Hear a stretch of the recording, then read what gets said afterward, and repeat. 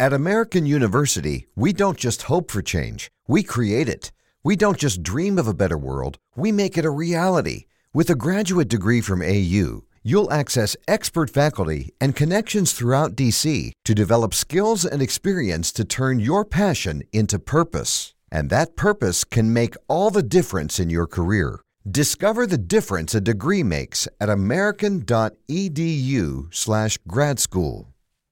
Some people only dislike you because of how much others love you. And that is the thought for today.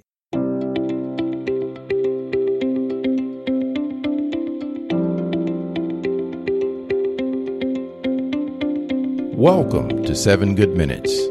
I'm Clyde Lee Dennis. Thanks for joining me for what I believe will be 7 of the most enriching minutes of your day. In today's episode of 7 Good Minutes, we learn how to stop worrying about whether or not other people like us. Enjoy.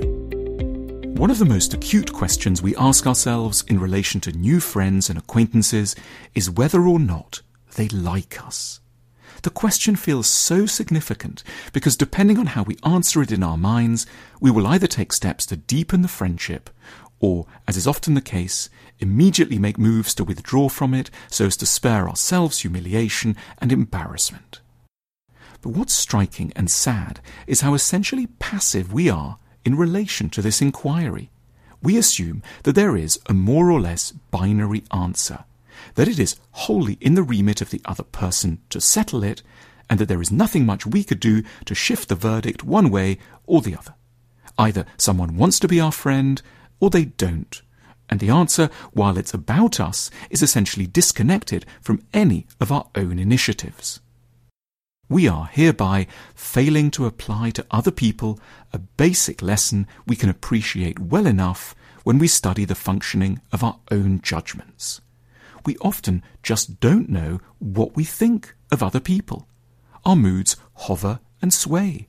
There are days when we can see the point of someone, and others when their positive sides elude us entirely. But, and this is the key point, what usually helps us to decide what someone means to us is our sense of what we mean to them. The possibility of friendship between people therefore frequently hangs in the balance because both sides are privately waiting for a sign from the other one as to whether or not they are liked before they dare to show or even register any enthusiasm of their own. Both sides proceed under the tacit assumption that there is some a priori verdict about their value that the other person will be developing in their mind, which has no connection to how they themselves behave and is impervious to anything they say or do. Under pressure, we forget the fundamental malleability within the question of whether someone wants to be friends with us or not. Most of it just depends on how we behave to them. If we have a little courage and can keep our deep suspicions of ourselves and our terror of their rejection of us at bay, we have every opportunity to turn the situation in our direction. We can dare to persuade them to see us in a positive light, chiefly by showing a great deal of evidence that we see them in a positive light. We can apply the full range of techniques of charm. We can remember small things about them, display an interest in what they've been up to, laugh at their witty moments, and sympathize with them around their sorrows. Though our instinct is to be close to superstitious in our understanding of why people like us, we have to be extremely unlucky to land on people who genuinely show no interest in a friendship with us once we've carried out a full set of charming interventions with any level of sincerity and tact.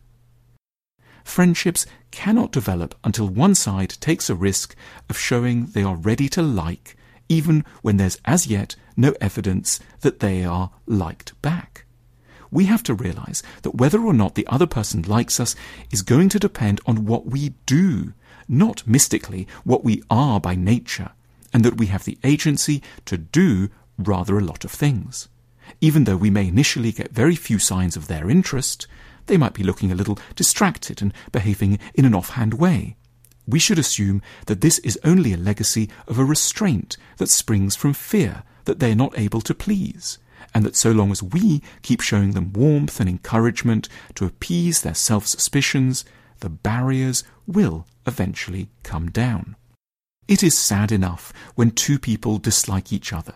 It is even sadder when two people fail to connect because both parties defensively but falsely guess that the other one doesn't like them, and yet, out of low self-worth, doesn't take any risk whatsoever to try and alter the situation.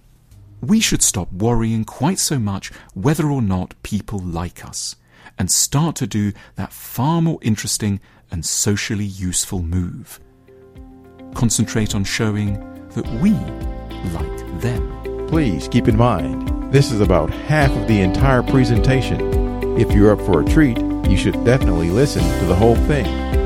You can do so by clicking the link labeled View the Full Video on YouTube in the show notes. So that does it for this episode of 7 Good Minutes. Until next time, let's be civil to one another out there. Thanks for listening. 5 Hour Energy is energy on the go. Well, what if you're not going anywhere for a while? Then 5 Hour Energy is for getting stuff done while you're stuck at home, like doing an honest day's work for your boss. Getting rid of old clothes. Oh, my old bell-bottoms. Scouring the grout in your shower. Working out on that old stationary bike. And so much more. Go to the store or order online at shop5hourenergy.com. 5 Hour Energy. Energy for hunkering down. 5 Hour Energy is energy on the go. Well, what if you're not going anywhere for a while? Then 5 Hour Energy is for getting stuff done while you're stuck at home, like doing an honest day's work for your boss. Getting rid of old clothes. Oh, my old bell-bottoms. Scouring the grout in your shower. Working out on that old stationary bike. And so much more. Go to the store or order online at shop5hourenergy.com. 5 Hour Energy. Energy for hunkering down.